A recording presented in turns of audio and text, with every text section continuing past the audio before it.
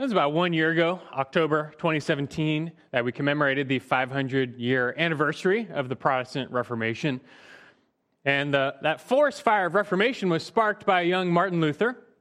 And as you might recall, Luther started off in the Catholic Church as a monk. His days in the monastery were filled with fasting, prayer, confession, pilgrimage. But he was spiritually depressed and had no joy of the Lord. He described in his own words, that Christ was not his comforter, but the jailer and hangman of his soul. But as he came to study the Bible, books like Psalms and Hebrews, Romans, and Galatians, he found a different picture of the Savior than he had been taught.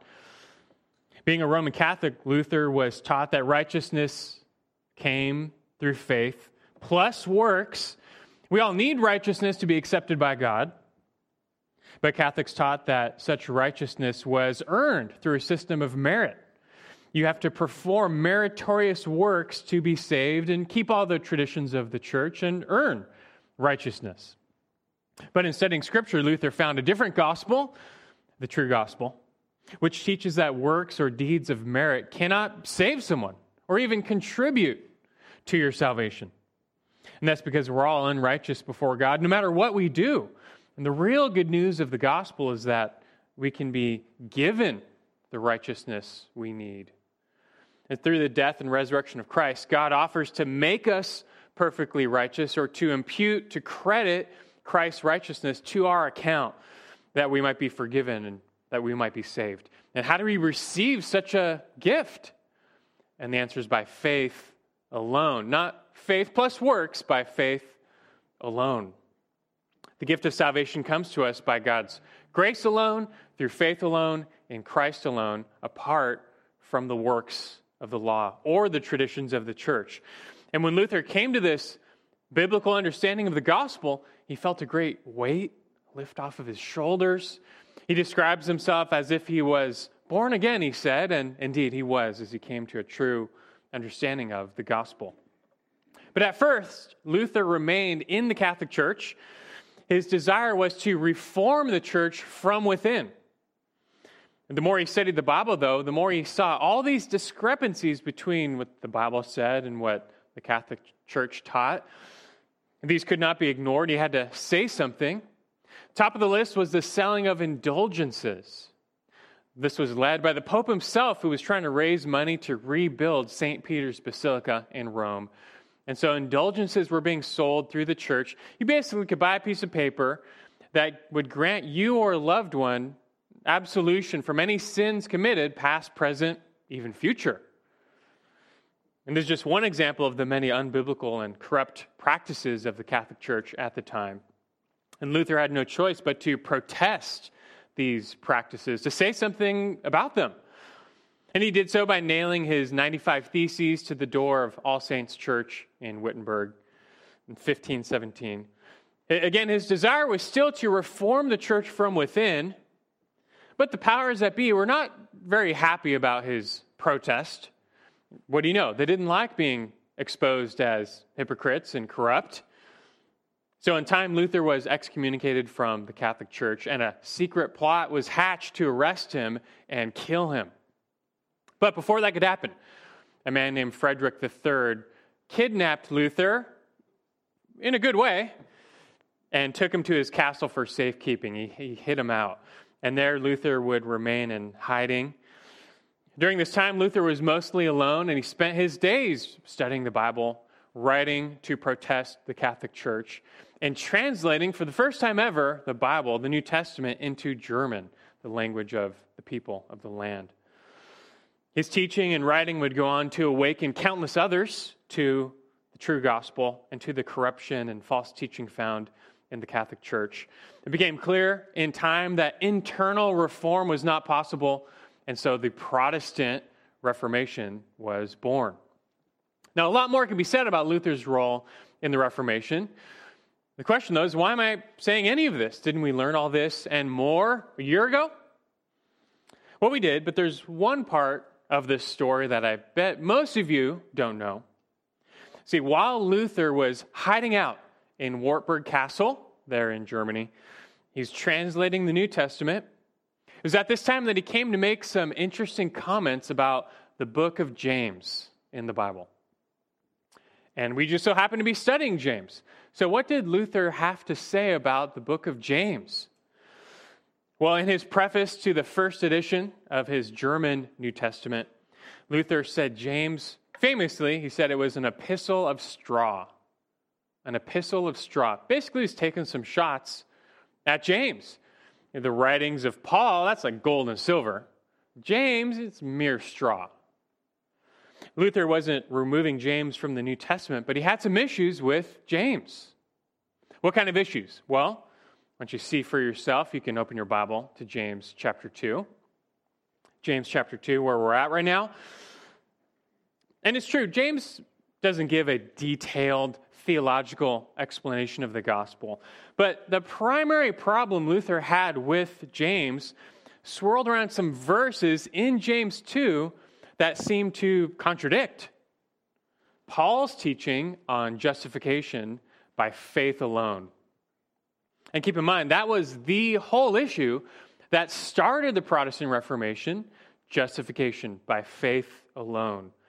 How are we justified or made righteous before God? The Catholics taught justification by faith plus works.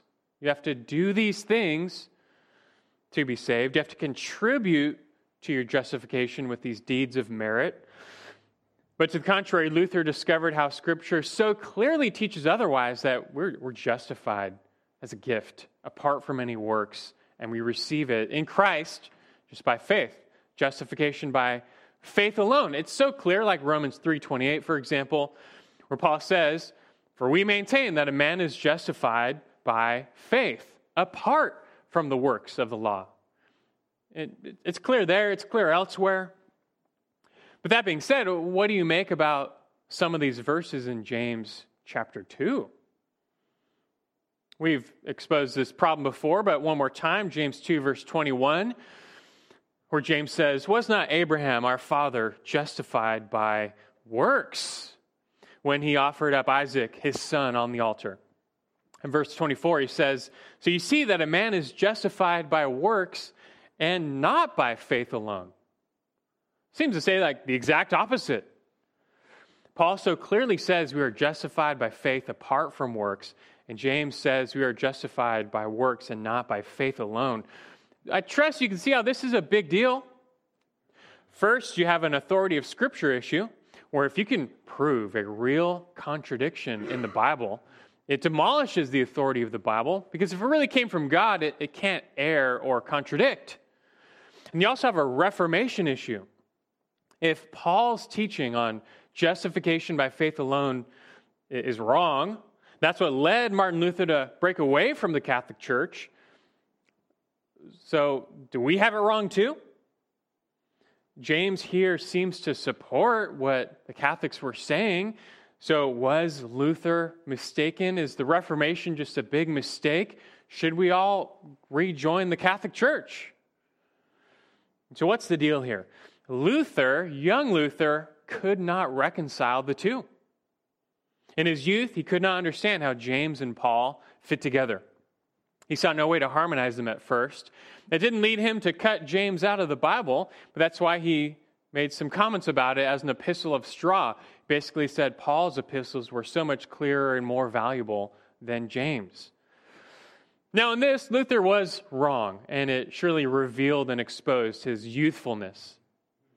To be fair though, today, when questions like this come up today, what do? You immediately turn to the hundreds of years of commentaries we have and writings where great theologians have already wrestled through all these issues. So you kind of cheat and just look up what someone else has said. But Luther was alone in a castle with nothing but ancient Greek manuscripts. That's all he had. And it's amazing he came up with what he did. He was a real trailblazer. But as with most trailblazers, they're prone to overreaction. All of his guns were pointed at the Catholic Church and their teaching of salvation by faith plus works. So anything that seemed to support that, he was going to take issue with. Now, the good news is that in all of the later editions of his German New Testament, Luther himself removed his comments against James. as he got a little bit older. He came to better understand how Paul and James are not theological enemies, but friends. And that's good. That's good for him. But it still leaves us with a bunch of questions. Luther was not the first person to recognize the apparent contradiction between James and Paul. And so we today still ask the question, what do they mean? What does Paul mean when he says justification is by faith alone and not by works? And then what does James mean when he says justification is by works and not by faith alone?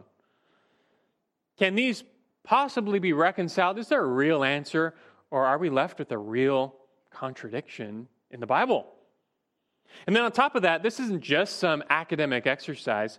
We really want to know, what can we learn about the role of faith and works in our lives, in our salvation, that we can live rightly before God and know the true gospel? How can we apply the teaching of James and Paul to our lives? I don't know about you, but I would want answers to all of these questions. And again, we're facing these questions because we're going through the epistle of James, and now we've happened upon the passage that troubled young Luther, James 2, verses 20 through 26.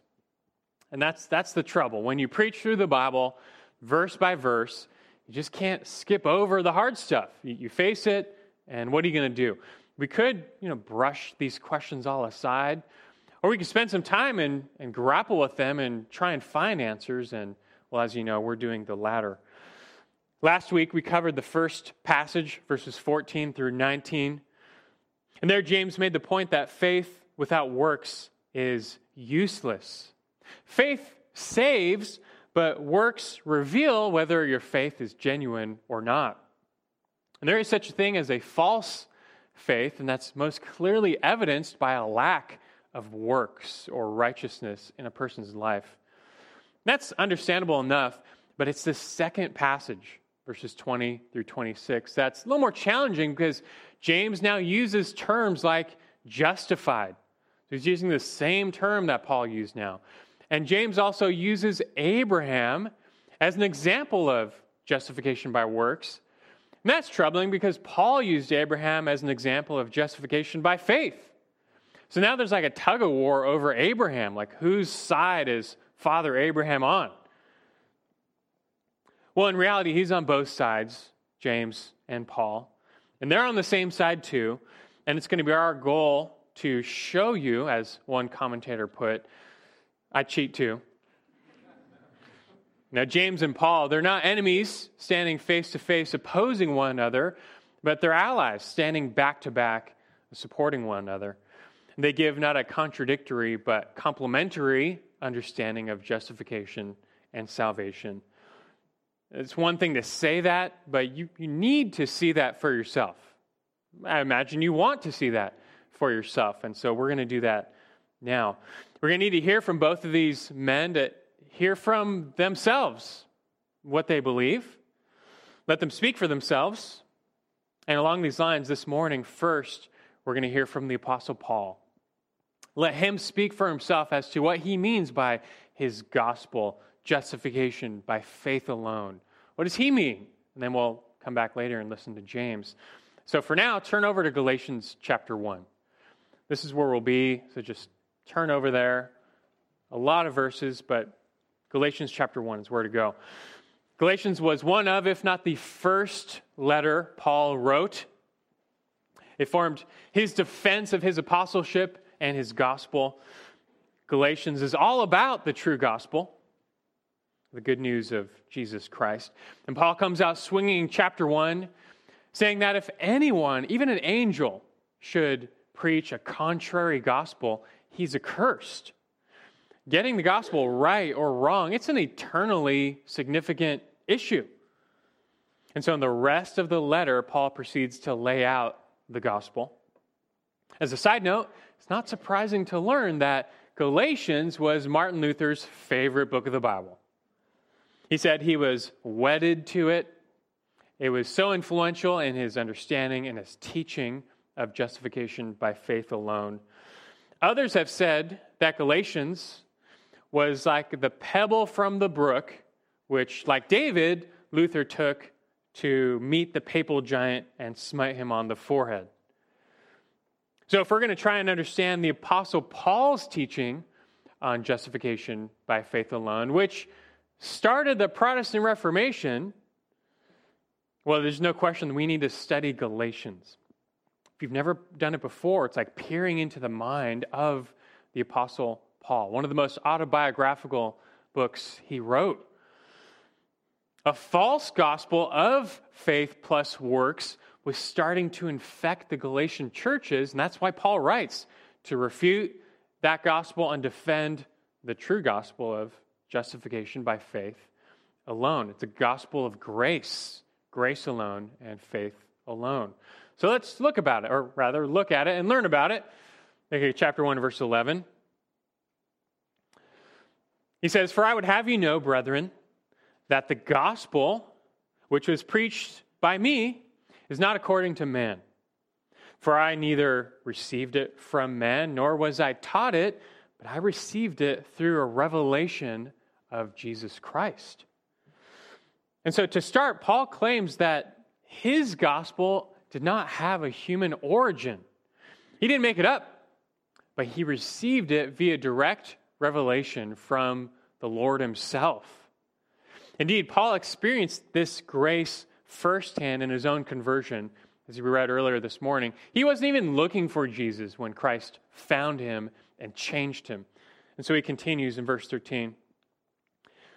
He says, "For you have heard of my former manner of life in Judaism, how I used to persecute the church of God beyond measure and tried to destroy it. And I was advancing in Judaism beyond many of my contemporaries among my countrymen, being more extremely zealous for my ancestral traditions. But when God, who had set me apart even from my mother's womb, called me through his grace, was pleased to reveal his Son in me so that I might preach him among the Gentiles, I did not immediately consult with flesh and blood, nor did I go up to Jerusalem to those who were apostles before me, but I went away to Arabia and returned once more to Damascus." So he's recalling here his conversion experience. Before, his name was Saul, and he was the chief persecutor of this new Christian church. You probably heard stories in World War II. There were some Nazi Jew hunters where they made it their profession to find and hunt and arrest hiding Jews. In an ironic twist of fate, long before then, Saul, as a Jew, he was a Christian hunter, and he was number one. He was finding them, arresting them, and many of them would be killed. But God had different plans for Saul. Verse 15 references God's sovereign election of Saul. He was set apart from birth. And then at the right time, God called Saul to himself, and he says, not by works, he was called by grace. Paul's life as a Jew was filled with works. He had plenty of works to his name. These were religious works. He kept the law of Moses. He kept the traditions, but all that did nothing to make him right with God. Such legalism only further drove him away, and instead it was God's grace and his grace alone that changed Paul. Christ was revealed to him, and then he was commissioned to go preach Christ to the Gentiles. It's such a radical turnaround the more you study it and think about it. It's like today, if after 9/11, Osama bin Laden converted to Christ and started preaching Jesus. It's that radical of a change was Saul's conversion. His life was completely changed by God's grace. He was temporarily blinded when Christ visited him. But his eyes were opened for the first time. He beheld Christ as Lord and Savior, and he immediately gave up his life to go preach the gospel. But what's so interesting, though, he's converted, and his first move was not to go join the mother church in Jerusalem. He didn't join the other apostles at first. He kind of went his own way. He served the Lord for 3 years without contact with the other apostles. Isn't that interesting? Eventually, though, he says in verse 18, 3 years later, He says, I went up to Jerusalem to become acquainted with Cephas and stayed with him 15 days. But I did not see any other of the apostles except James, the Lord's brother. So after 3 years, finally, Paul meets some of the official apostles, notably Peter, that's Cephas, and James. And this James, by the way, that's James, the half-brother of the Lord. It's the same James who wrote James. And so they meet. It's where they become acquainted. There's no conflict at that point. They seem to be on the same page. They have an initial brief meeting, but all ends well. At the same time, though, the Jews in Jerusalem, now they wanted to kill Paul. I mean, he was the guy that used to be wanting to kill the Christians, but now they want to kill Paul. So he must flee. So he says in verse 21, Then I went into the regions of Syria and Cilicia. I was still unknown by sight to the churches of Judea, which were in Christ. But only they kept hearing, He who once persecuted us is now preaching the faith which he once tried to destroy. And they were glorifying God because of me. So after that quick visit with the apostles, Paul went back to his hometown of Tarsus, then down to Antioch. He became the pastor there for some time. Then Barnabas joins him, and together the two of them go on a missionary journey, the first missionary journey. And in all, 14 more years of ministry elapse after this point, where Paul is doing his thing. He's preaching the gospel. He's making disciples. He's planting churches. And he's doing this all independent of like the main apostles, the official guys. He's kind of doing his own thing. But the time came when he needed to formally align himself with the apostles. And so we learn about this in chapter 2. So look at Galatians 2. It's time to go to Jerusalem. It says in verse 1. Then, after an interval of 14 years, I went up again to Jerusalem with Barnabas, taking Titus along also. It was because of a revelation that I went up, and I submitted to them the gospel, which I preach among the Gentiles. But I did so in private to those who were of reputation, for fear that I might be running or had run in vain. Now just think about this for a moment. It's really interesting. Paul is almost surely talking about his visit to Jerusalem for what's called the Jerusalem Council. It's recorded in Acts 15. And the issue there was Gentile salvation, the inclusion of all these new Gentiles in the church, which started, as you know, all Jewish. And there were a group of Jewish legalists known as the Judaizers, and they were teaching salvation by faith plus works. These are Jews who came to believe in Jesus as the Messiah. But they taught that to be saved, you still had to keep the law of Moses. And they were willing to accept Gentiles into the church, but only if they got circumcised and kept the full law of Moses. But that's not what the apostles were teaching. That's not what Paul was teaching. And Paul himself used to be the most radical Jew, and he zealously adhered to the law of Moses. But he found liberty in Christ from the law of Moses. He's found salvation by grace through faith in Christ. And in his ministry to the Gentiles, his message wasn't, hey, get circumcised, keep the law of Moses, and be saved. No, his message always was repent and believe in Jesus. But what if Paul was wrong? That's what Paul had been preaching these past 17 years after his conversion. But what if he had things wrong? Because remember, Paul was not one of the original disciples of Jesus. He wasn't among the original 12, or even the 70, or even the 500, or even the first 5,000. He was not even close to one of the first disciples. He never walked with Jesus on earth. And Paul was saved, and then he ministered completely independently of the main apostles. Isn't that interesting? But how did anyone know if he was the real deal? What if Paul was the false teacher? What if his gospel of grace that he learned from the Lord himself was wrong? I mean, who's to say these Judaizers weren't right? What if salvation really was by faith and works? The original apostles were the authority. They walked with Jesus. They beheld his resurrection. Christ personally commissioned them to be his representatives. So it was time for Paul to go meet with the apostles. He says in verse 2, for fear that he might have been running in vain. Meaning, did he just waste the previous 17 years of ministering the gospel for nothing because he had the wrong gospel? You know, this gospel of grace alone and faith alone. Did he just waste his time? It was time to go meet with the apostles. And what did he find? Look down to verse 6 of Galatians 2. He says, but those, or from those who were of high reputation, what they were makes no difference to me. God shows no partiality. He says, well, those who were of reputation contributed nothing to me. He's talking about the apostles here. And what he means is, by saying they contributed nothing, it means they didn't teach him anything. They didn't fill him in. They didn't have to correct him. They were in full agreement. It means that the Lord really did reveal to Paul the true gospel. And he really did see the risen Lord.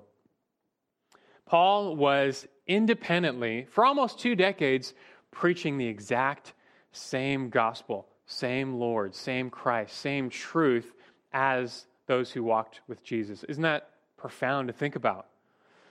And so the apostles gladly affirmed Paul and his ministry and his gospel to the Gentiles. Verse 7, he says, but on the contrary, seeing that I had been entrusted with the gospel to the uncircumcised, just as Peter had been to the circumcised, for he who effectually worked for Peter in his apostleship to the circumcised, effectually worked for me also to the Gentiles.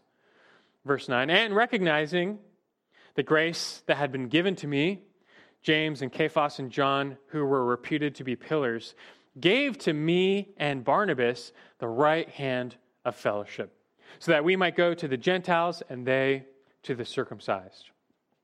And so the apostles, after this meeting, they recognized Paul had the true gospel. They affirmed his ministry, and off he went. But you know what's extra special about that passage we just read? Do you see it? Do you see who Paul mentions by name?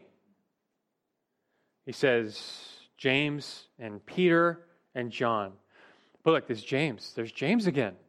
It's the same James, half-brother of the Lord, the same James who wrote James.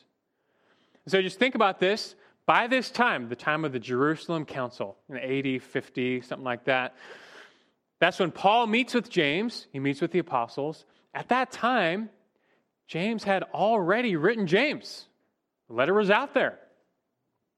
And so just put this all together. These two guys meet, James, Paul. They're meeting in person. And they're discussing in detail what they believe. And specifically, what's like the main issue they're talking about? Justification. You know, all these Gentiles, how are they justified? Is it by faith alone or faith plus works? Do people need to keep the law of Moses to be saved? And the conclusion they both came to was no. They came to full agreement there in that Jerusalem council that justification was by faith alone. And these Gentiles, they were saved the same way the Jews were saved. It's by faith alone in Christ. And so James affirmed Paul. Paul agreed with James. There's no conflict or contradiction between them, for they were preaching the same true gospel. There's only one good news message, that we can be justified or made righteous by God in his grace alone, through faith alone, in Christ alone, apart from the works of the law. And so already from this, you've learned something. If anyone ever claims that James and Paul were theological enemies, that they had differing views of salvation or justification, they don't know their Bible very well. Because if Paul and James really were theological enemies, no one told them, right? They believed and confirmed in person they were on the same side. They had the same view of salvation and justification, and they were preaching the same message. Now, to be sure, there were some people out there preaching a different gospel. Talked about those Judaizers. You know, the Jerusalem Council was meant to deal with them, And by the way, it was led by James. He led the Jerusalem Council, which refuted and rejected their gospel of faith plus works. And then a few years later, Paul writes Galatians.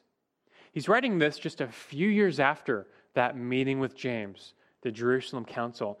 And he is likewise refuting that same false gospel of faith plus works. Strong action needed to be taken against these Judaizers because they were small, but they were a forceful and influential group. These legalists, they strongly guarded the law of Moses, and they intimidated people to kind of bow down to their self-righteousness, kind of like the Pharisees. They're a very intimidating group.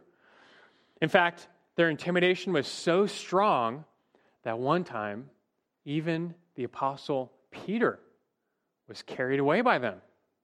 Did you know that? Let's keep reading. It's very interesting. Look at verse 11. He says, "But when Cephas came to Antioch, I opposed him to his face because he stood condemned. For prior to the coming of certain men from James, he used to eat with the Gentiles. But when they came, he began to withdraw and hold himself aloof, fearing the party of the circumcision. The rest of the Jews joined him in hypocrisy, with the result that even Barnabas was carried away by their hypocrisy." And so what happens is, after that Jerusalem council, Paul returns to Antioch. Peter eventually joins him. And things are great. They experience the unity of the church where Jew and Gentile are one in Christ. Things are good. But then these false brethren come in, claiming to come from James. That was a lie. And they started pressuring all these Jewish Christians to separate from the Gentiles because they weren't keeping the law of Moses. And in a moment of weakness, Peter and Barnabas and many other Jews, they were carried away by their hypocrisy, and so they stopped taking their meals with the Gentiles. But Paul was not carried away, and he had to stand up and say something for the truth. And it's not like Peter was denying the gospel, but by his actions, they sure were inconsistent with the gospel. And so even Peter needed to be corrected. And Paul says in verse 14, "But when I saw that they were not straightforward about the truth of the gospel, I said to Cephas in the presence of all, 'If you, being a Jew, live like the Gentiles and not like the Jews, how is it that you compel the Gentiles to live like the Jews?'" Here's where all we studied about the law of Moses comes back into play. You know, in the church, the new covenant has been replaced, or has replaced, rather, the old covenant. The law of Moses has been fulfilled by Christ and therefore replaced by the law of Christ. And so the point is, you had all these Jews like Peter and Paul, and in Christ, they were no longer living like Jews. All the traditions and ceremonies were no longer binding on them. And so the point that Paul makes is, if Jews were now free from bondage to the old covenant and to the law of Moses, why should Gentiles be bound to the old covenant, the law of Moses, like the Judaizers taught? And do you see how that's inconsistent? And it goes against the central gospel message, which says that we're justified, we're made right with God. Apart from all that stuff, all those rules and traditions, they don't make us right with God. It's not by works, not by law keeping of any kind. But Jews and Gentiles, they're justified in the exact same way. It's just by faith alone. It's the only way. And so Paul adds, look at verse 15. He says, "We are Jews by nature and not sinners from among the Gentiles. Nevertheless, knowing that a man is not justified by the works of the law, but through faith in Christ Jesus, even we have believed in Christ Jesus, so that we may be justified by faith in Christ and not by the works of the law. Since by the works of the law, no flesh will be justified." And so here it is now. Here Paul gets to the very heart of his gospel, which he learned from the Lord directly, and that was affirmed by all the apostles, including James.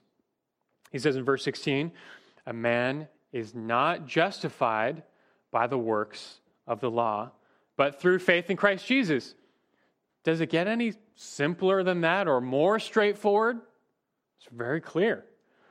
We're not made right with God by law keeping, but by faith alone. Then if it's not clear, he repeats himself and he says, even we have believed in Christ Jesus, so that we may be justified by faith in Christ and not by works of the law. The law cannot justify. Legalism can't save anyone. These Jewish legalists were trying to earn God's favor by keeping his laws, and they just thought, if we act righteous, we do these things, God will accept us. And that's how natural man thinks, which is why every other world religion is based on a system of works righteousness or self-righteousness. But the problem is that we're all already guilty before God, and we're unrighteous from birth. God has given us his law, but no one can keep his laws perfectly. Try as you might to do all that it says, you'll find yourself just violating over and over again. Does even a day go by where you don't get angry or lust or face greed or anxiety or malice in your heart? You see, before God, we're guilty. We're just guilty. And doing good works, doing good things, it doesn't change that fact. We're just guilty. In 1510, before the Reformation, Martin Luther went on a pilgrimage to Rome. He wanted to see the holy city. And one of his stops was the Scala Sancta, that means holy stairs. And according to tradition, this was a set of 28 stairs that said to belong to Pontius Pilate in the Praetorium, that these were the same stairs that Jesus ascended during his trial. And the Catholic Church taught that if you made pilgrimage to Rome and you went up these 28 stairs on your knees and you said that one Hail Father prayer every stair, that at the end you would gain an indulgence worth 1,000 years in purgatory. And so Luther wanted to free his grandfather who was in purgatory. And this was when he was still a Catholic monk. So he went up the stairs. And he recalls later how halfway through, the words of Paul came to his mind, the just shall live by faith. But he kept going. He made it to the top. He stood up and he looked back and he said, who knows? So what he said, who knows? Meaning, who knows if this just did anything before God? And he later learned it doesn't. Deeds of merit or penance, they don't bring us any closer to God because we're unrighteous from step one. From the very beginning, we're unrighteous. God's laws, they're good and they're holy and they reveal his holy standard. But the problem is with us, our sinful hearts on the inside. Our hearts are wicked and corrupt, and therefore they will only violate God and his ways. So what we really need is forgiveness and then a brand new heart, a new nature. That's what we need, but the law can't give that to us. But thankfully, God can. And that's why he sent Christ. That's the good news of the gospel, that Jesus came to do for us and to give to us what the law could not do. Jesus came to give us new hearts, to make us into a new people, and to offer us total forgiveness and even perfect righteousness apart from the law. And Paul testifies, look at verse 19, still in Galatians 2. He says, for through the law I died to the law, so that I might live to God. I have been crucified with Christ. And it's no longer I who live, but Christ lives in me. And the life which I now live in the flesh, I live by faith in the Son of God, who loved me and gave himself up for me. I do not nullify the grace of God, for if righteousness comes through the law, then Christ died needlessly. For those who are united to Christ by faith, we've died to sin. We're alive to God. Christ lives in us. And his righteousness is now our righteousness. That's the only way you can be made right with God. It's the gospel of grace. And keep in mind, he says in verse 21, If righteousness really comes through the law, why did Jesus need to come and die? If you could really be saved by good works and deeds of merit, helping enough old ladies cross the street, why did Jesus need to come and die? Just save yourself. But he had to come and die because it was the only way to justify lost sinners. And the righteousness we need doesn't come through the law. It only comes through Christ. And we access it as a free gift purely by faith in him. This is Paul's gospel, which is James's gospel. It's the gospel of the Lord himself. It's the only gospel, the only good news message of salvation. Well, Paul, here in Galatians, he only continues to elaborate on the details of this gospel as you keep reading. But you find the same teaching repeated over and over. It's just so clear everywhere you turn. For example, you don't have to turn there, but in Romans 3, he says it there too. Romans 3:21, he says, "But now, apart from the law, the righteousness of God has been manifested, being witnessed by the law and the prophets, even the righteousness of God through faith in Jesus Christ for all those who believe. For there's no distinction. All have sinned and fall short of the glory of God, being justified as a gift by his grace through the redemption which is in Christ Jesus." He says in verse 28, "For we maintain that a man is justified by faith apart from the works of the law." Jew, Gentile, doesn't matter. He says all have sinned. Jew, Gentile, all have sinned and fallen short of the glory of God. They've fallen short of God's righteousness. But the good news is that all, Jew and Gentile, can be justified or made righteous before God by grace, through faith in Christ, apart from the works of the law. It's just so clear. Likewise, in Philippians, he makes it equally clear.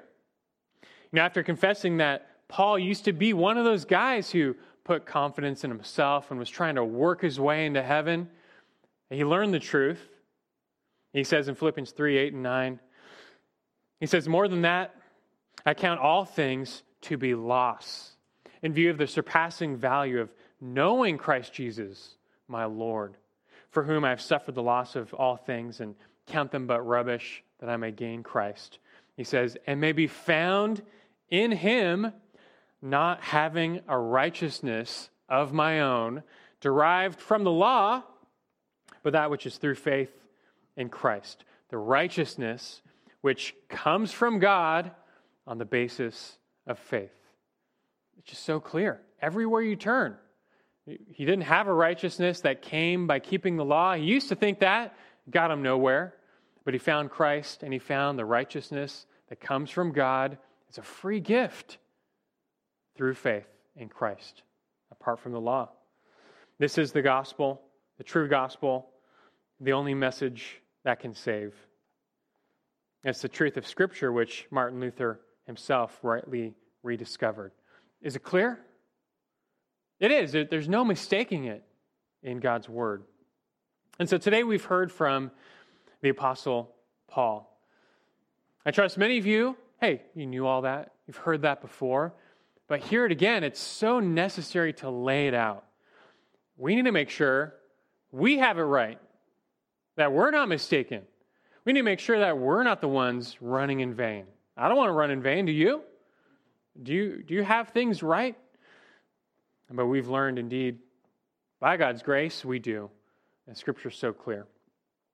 Now, I know some of you might still be a little frustrated because we still actually haven't said what James means. And we are actually studying James here, although you wouldn't know that today. But as a final step, next week, we will finally revisit James and find out what he means. As I said before, we've got to hear from both of these guys if we're going to do our due diligence. And today we've heard from Paul. But I'll tell you what, you should already gain a great confidence in the Bible itself from what we've studied today. That, look, it is divinely inspired. It does not err or contradict. We've already glimpsed how James and Paul, they met in person. And they didn't contradict in person. They didn't have any conflict in person. They were united in the gospel in person, You can expect the same from their writings. And indeed, it's true. We'll find out next time how James himself does not contradict, but complements everything we learned today from Paul. For now, though, I want to make sure that you let what we've learned sink in a little bit, even if you've heard it all before. I just want to make sure you never take for granted the gospel and the glory of this gospel that came from the Lord, that was lost for so long in a sense, but Martin Luther found, and we are of that heritage, back to the Lord himself. You don't take it for granted or treat this as a mere intellectual exercise, but you take it to the heart and really respond in worship. The subtle error of legalism can still encroach upon churches today, and it can carry people away into hypocrisy, kind of like Peter. It can make you lose sight of the gospel of grace. For instance, have you ever sinned against God? You felt really bad, so you repented, but then not too long later, you do it again, and then again. And then that cycle repeats. And you feel bad, you repent, but then you fall again, Has that ever happened to you? The answer to that question is yes. If you're a Christian, that has happened to you. It's called a wrestling match with sin. We're still of the flesh, it happens. But I've seen many wrongly respond to such a wrestling match with sin by legalism, by resorting to legalism. Now, I think it's easy for some people, they default to they try and justify themselves and kind of make it up to God to make themselves feel a little bit better. Lord, I'm sorry. I blew it again. I did that thing again. I feel so bad. You must hate me, but let me make it up to you. Look, I'm going to go to church. I'm going to commit to church, even Sunday nights. That's when you know you've really done bad, right? I'm going to read my Bible every day now. I'm going to pray. I memorize a verse or two. And look, these are all good things that may actually help you in your war against sin. That's true. But if you find yourself doing these things or anything to appease God, to diffuse his wrath, to try and regain your righteousness, you've forgotten the gospel. You have fallen into hypocrisy like Peter. These things, they don't make you righteous, and they don't restore an ounce of righteousness in your account. Because there's only one source of righteousness, and it's Christ. And we access that by grace alone, through faith alone, apart from any works. This doesn't give us a license to sin. The true believer is not going to dwell in unrepentant sin. We learned that very well from James last week. How we live still matters a lot. But the gospel of grace does mean that even when we sin and we fall, we're not kicked out of the kingdom. We don't come under God's wrath. God doesn't hate us. If you're in Christ by faith, you're God's child now. And look, there may be times of discipline, but God's smile never departs from you. His love never leaves you. You're his beloved possession. Wrath. And what wrath? Jesus drank the full cup of wrath for us. There's nothing left. That's what happens when you're justified in Christ. There's nothing left. And we're justified now not because we are righteous. We are very unrighteous. But being united to Christ by faith, God views us through him. And so in Christ, we are perfectly righteous and forgiven. This is how we're saved and how continually cleansed and restored to God. And again, these truths, they don't make us say, hey, great, look at all the sin I can enjoy now because I'm just continually forgiven. Great. No, the true believer knows and will respond and say just, wow, this is amazing grace. We're going to sing songs. This is amazing grace. Look what God's grace has done for a sinner such as me. And he or she is going to happily just lay down their life in worship and just offer up their life to this God who did so much for them by grace. If you don't know this Christ, if you don't know this gospel, you've been running in vain. And so I would urge you to turn to him now, to repent and believe the gospel. And for all of us to dwell on these truths, dwell on the hope of the gospel of grace. And feel like Luther, that the burden of sin lifted off your shoulders because Christ has taken it. Receive his peace and joy, and then rightly respond. Even if you hear this 1,000,000 times, rightly respond. Giving thanks with your heart, giving praise with your mouth, and giving glory with your life. Let's pray. Our great God and Father, for Lord Jesus Christ, we do give you glory now and praise and thanksgiving for this gospel, the gospel of grace, the only gospel, Lord, by which we can be saved, for we confess we are unrighteous. And though sometimes we try as we might to earn some favor or make things up to you, it's a futile thing. We are just justly condemned, and we can never be perfect. But we thank you even more so, knowing this because of what you've done to save us, to redeem us, to make us your children, and sending Christ to die, to rise, and now to offer life and forgiveness and his own righteousness that can be given to us. What can we do for such a gift, Lord? How do we pay for it? We can't. It's unearned. It's grace. Will you offer it to us simply by faith as we believe, as we surrender our lives to Christ as Lord and Savior, and we will be justified. This is good news, and it beckons us to live now rightly and to rejoice and to offer up our very lives on the altar just to serve you in love. And I pray we do this now in our response. In Christ's name we pray. Amen.